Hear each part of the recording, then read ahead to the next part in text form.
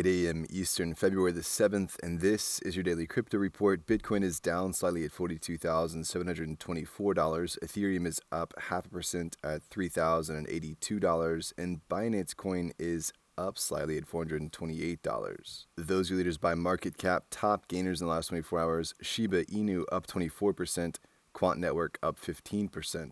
Today's episode is brought to you by the digital marketplace Ungrocery. If you've ever thought about who your food comes from, Ungrocery is the place to shop.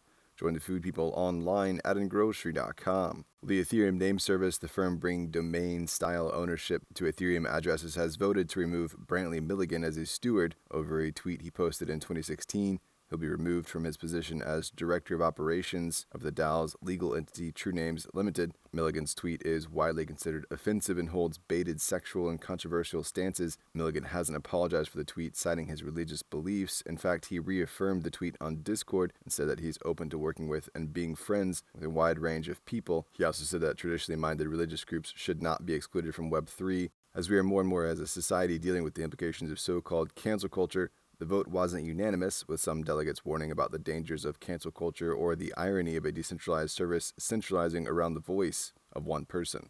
Well, Bud Light has partnered with Nouns DAO for its upcoming SuperBowl ad. Bud Light's Senior Director of Digital, Corey Brown, told The Block that the partnership will help the beer brand further authenticate itself in the NFT space, saying, as part of the partnership, Nouns has gifted Bud Light Next with a Nouns NFT in exchange for the famous Nouns glasses to be featured in our Super Bowl commercial.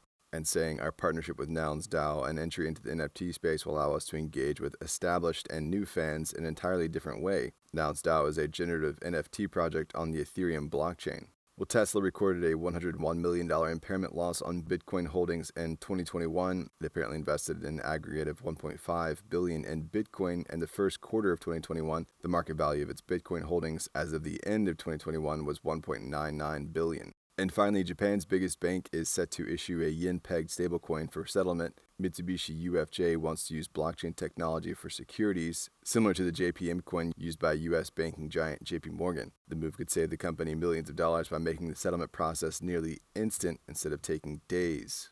That's all for us today. Visit us at dailycryptoreport.io for sources and links. Add us who likes a flash briefing and listen to us everywhere else you podcast under Daily Crypto Report.